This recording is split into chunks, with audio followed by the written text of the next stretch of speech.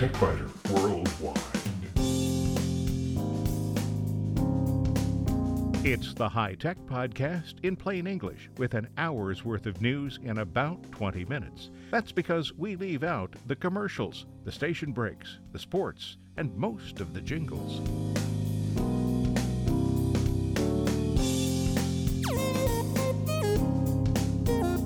Podcast number 527 for the 22nd of January 2017. This week, there's just one topic in the main section of the podcast, and it is an important one. The data on your computer is at risk, and crooks are working to find a way to get at it. In short circuits, bogus pop-up warnings in browsers are increasingly common.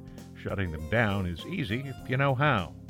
When several unexpected directories with strange files appeared on my computer, I was concerned, but there was no real threat. In spare parts only on the website, The Economist magazine and Kaspersky Lab ran a competition that challenged college students to find a way to use blockchain technology to make online voting safe. And tablet computers continue to evolve, even though the market segment is becoming mature. And there is this historical note. Today's program is being recorded in the last hours of the Obama presidency. It will be edited and finalized in the first hours of the Trump presidency.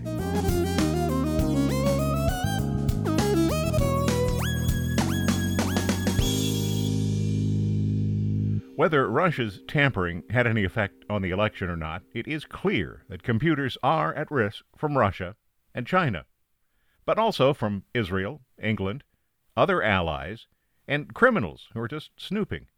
It's the crooks that pose the greatest danger to most of us because they encrypt your data and then offer to sell you the key needed to decrypt the files. This week's episode is unusual. Instead of the normal 2 or 3 items in the main section, there is just this one. It's that important. This week's episode is also nearly a word-for-word copy from the January 2017 issue of Enlightened Thoughts. That's another publication of mine, and that's something I've never done before. It further illustrates the importance of the topic. So unless you're a Fortune 500 company, you don't have much to fear from Russian, Chinese, Israeli, or Turkish hackers. But anyone with a trove of old family photos or other important documents on the computer should be concerned about crooks.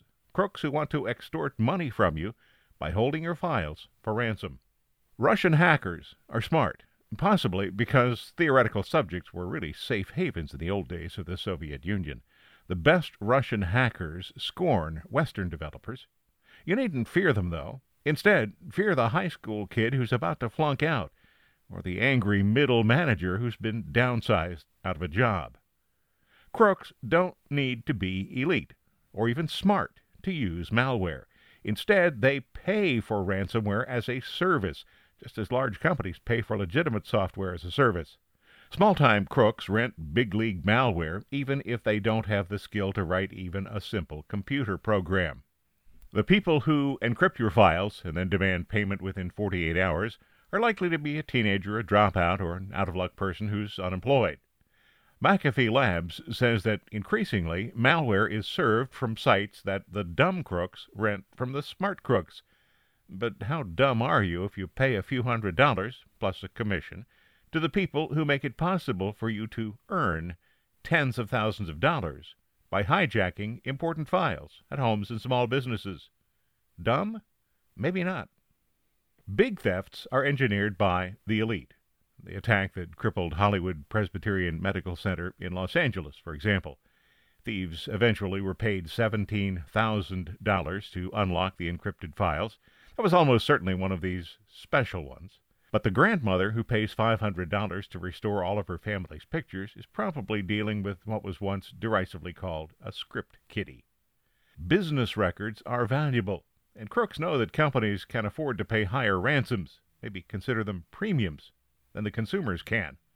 A survey by IBM found that about half of respondents had experienced a ransomware attack. 70% of them paid to get their data back. Would your business survive if every file on every computer suddenly vanished? If your computer network is infected with ransomware, there's not much you can do but pay up and hope you're dealing with honest crooks. At least not unless you have full, complete, and verified backups. Having a full backup is the second best way to deal with ransomware. The best way to deal with ransomware is to avoid it entirely. So let's look at some of the avoidance measures. Caution, intelligence, and wetware, that's the stuff between your ears, are the best defenses. Victims of ransomware are often infected when they open an email attachment that contains malware, or when they click a link that takes them to a corrupt website that installs malware. In most cases, malicious email messages are easy to spot if you know what to look for. Is that message from UPS, or the post office, or FedEx legitimate? You can be sure that the message is bogus if the line indicates that it came from Albania, Ukraine, Brazil, or Hungary. The from line may appear to be legitimate, though. That's really easy to forge. The critical step involves examining the message, not just blindly clicking. A legitimate message from UPS, the post office, or FedEx will have a tracking number, not an attachment. Any attachment should be presumed to be fraudulent until proven otherwise. The same is true for messages that claim to come from banks or other financial institutions or companies. Near the end of 2016, I noticed a spike in messages that claimed to be from either the accounts receivable or accounts payable departments of companies that I'd never heard of. They all contained zip files as attachments. The zip files all contained JavaScript files. Double-clicking the embedded JavaScript file, which might be disguised as something else, will launch the Windows script host and then execute the script. Scripts run by the Windows script host are not sandboxed as they would be in a browser. That makes them extremely dangerous. But the JavaScript file might be disguised to look like a Word file. By default, Windows hides the extensions of what it considers known file types. When extensions are hidden, a file called mystuff.doc.js will appear as just mystuff.doc. No matter how careful you are, though, it is prudent to have an application that watches for threats. The problem is that most antivirus, anti-malware applications aren't able to keep up with what are called advanced persistent threats. An APT is a threat of stealthy and continuous computer hacking processes that remain hidden until they're activated. Advanced signifies the use of sophisticated techniques that exploit vulnerabilities in systems. Persistent means that an external command and control system is continuously monitoring and extracting data from a specific target. And threat, of course, indicates that there is human involvement in orchestrating the attack. Several protective applications attempt to address these kinds of threats. In addition to whatever other protective application you use, I recommend installing Malwarebytes. Some may prefer to use just Microsoft's relatively weak built-in protection because mainline antivirus, anti-malware applications can create problems with essential applications. Windows Defender is part of the operating system, and protective applications really should be part of the operating system. Although Microsoft's application is considered weak, it does offer at least adequate baseline protection. The latest version of Malwarebytes Professional includes website, malware, exploit, and ransomware protection. Although it continues to work with any installed antivirus, anti-malware application, it also functions well on its own. But there's one other option to consider, a newcomer called Cybereason Ransom-Free. This new application has virtually no user interface, and yet claims to protect your computer from ransomware. The developers say they are former elite military cybersecurity experts, and that their mission is to eliminate cyber threats. They describe their product this way. Ransom-Free is a free ransomware protection software that detects and stops ransomware from encrypting files on computers and servers. You'll hear a little more about it later in the program. In fact, I have been running Ransom-Free for a while now, and it seems to be legitimate. When asked if this is a free trial and whether users will be asked to pay later, the developers say no. Ransomware Free is a free tool. You will not be asked to pay a fee or subscription at any time. Now, assuming the developers are not independently wealthy, I asked how they plan to monetize the service. Here's the response. You're right that very little is free these days. I'll start by saying we are an enterprise-focused company, not really a consumer company. Regardless of enterprise versus consumer, we have a mission at Cybereason to make life more difficult for the bad guys and to help defenders as much as possible. We really all come to work every day for that. It takes time to build a consumer-oriented business, and if we slowed down to do that, we would be holding back technology that could make a difference. We decided to make this free and get it out there because it can make a difference now. Later, we might build an ability to sell and support more complex products to consumers, but for now, we'll be happy to see less victims and more frustrated attackers looking to take advantage of the Internet and its users. So I think that one's worth checking into, too. Cybereason ransom-free. You'll find a link on the TechByter Worldwide website. And if the worst happens, do you pay or not? Well, if despite your best efforts your computer is infected with ransomware, there's little choice if you don't have full and complete backup. The FBI does not recommend paying ransom because there is no guarantee that the criminals will actually unlock the files, and paying ransom can certainly encourage them to attack others. Many do pay, though, because it's the only way they can restore critical files. The criminals even provide tutorials on how to use digital currencies, and some have help desks for their victims to aid in paying the ransom. The FBI does ask that anyone who is hit with ransomware, whether they pay the ransom or not, to report the incident to the Internet Crime Complaint Center. That's www.ic3.gov. There's a link on the TechByter Worldwide website. But the key really is being your own firewall. Regardless of how many protective measures you put in place, they will not catch everything. The people who write protective applications can't write protections for dangers they haven't yet seen.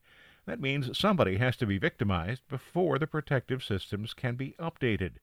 Microsoft has several simple suggestions that can be combined into a single overarching rule. Often fake emails and web pages have bad spelling or just look unusual, Microsoft says. Look out for strange spellings of company names like PayPal spelled P-A-Y-E-P-A-L, or unusual spaces or symbols. Microsoft also suggests not clicking on a link on a web page, in an email, or in a chat message unless you absolutely trust the page or the sender. Microsoft's shortest advice says it all. If you're ever unsure, don't click it.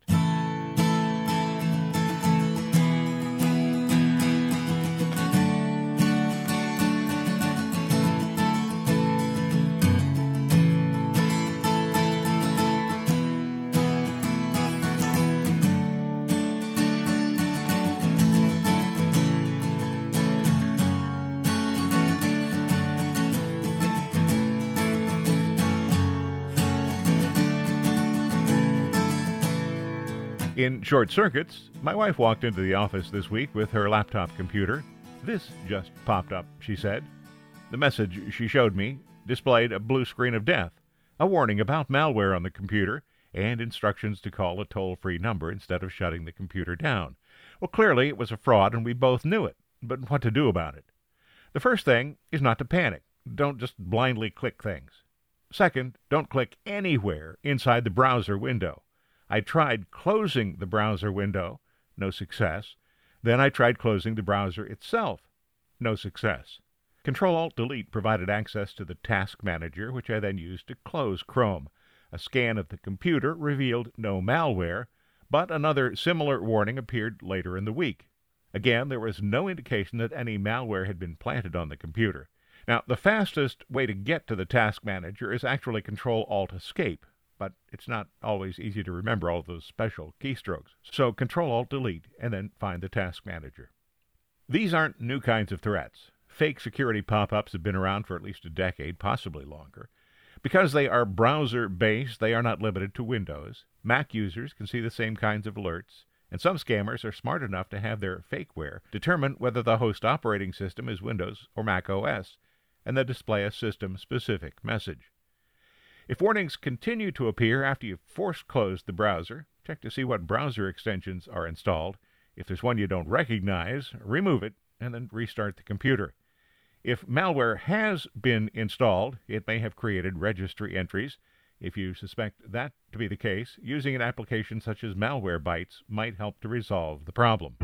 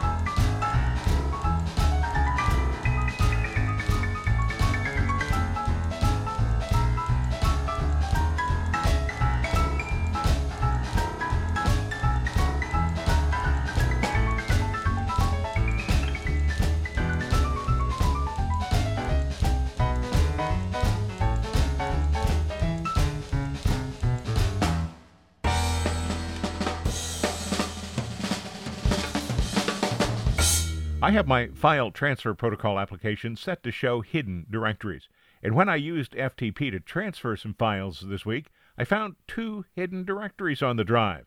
Then I looked at the other drives.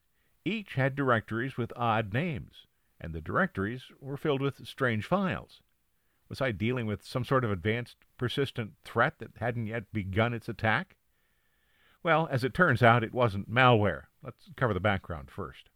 Something was creating directories, sometimes hidden, sometimes not, on each hard drive. The directories were filled with nonsense files. Some claimed to be MDB. That's a Microsoft database file. Microsoft Word files, text files, JPEGs, MySQL files, Excel files, or RTF files. Those are commonly used to move documents between different kinds of word processors. But when I examined the files with a text editor, it was clear they were not what the extensions claimed them to be. Renaming or deleting one of the directories caused another directory to be created almost immediately. That was worrisome. But there was no evidence that the files had been used, yet, to do anything malicious. I sent a query to Malwarebytes, but the response was surprisingly unhelpful. It then occurred to me that Cybereason Ransom-Free might be creating these files as bait for malware. I asked that question, and Cybereason's Matt Lampkin replied immediately and helpfully. Ransom-Free creates hidden application folders and directories. These are honeypots that utilize deception in order to lure ransomware variants to grab specific files first. Simplistically speaking, this is how unknown variants of ransomware are caught via behavior. Aha! I have backups. I have backups of backups, and I have backups of backups of backups. So no panic was involved. Had something really gone wrong with the primary files, either the crash plan backup, the local hot backup, or the weekly image backup probably would have saved the day. Cybereason's approach is clever, and most users, at least the ones who don't display hidden directories, would never have even noticed the unexpected files and directories. I only wish that the installation process had notified me to expect that behavior. So although there was no panic involved and no real threat, I can say there was a big sigh of relief. And in spare parts this week, only on the website, The Economist magazine and Kaspersky Lab ran a competition that challenged college students to find a way to use blockchain technology to make online voting safe. And tablet computers continue to evolve, even though the market segment is becoming mature.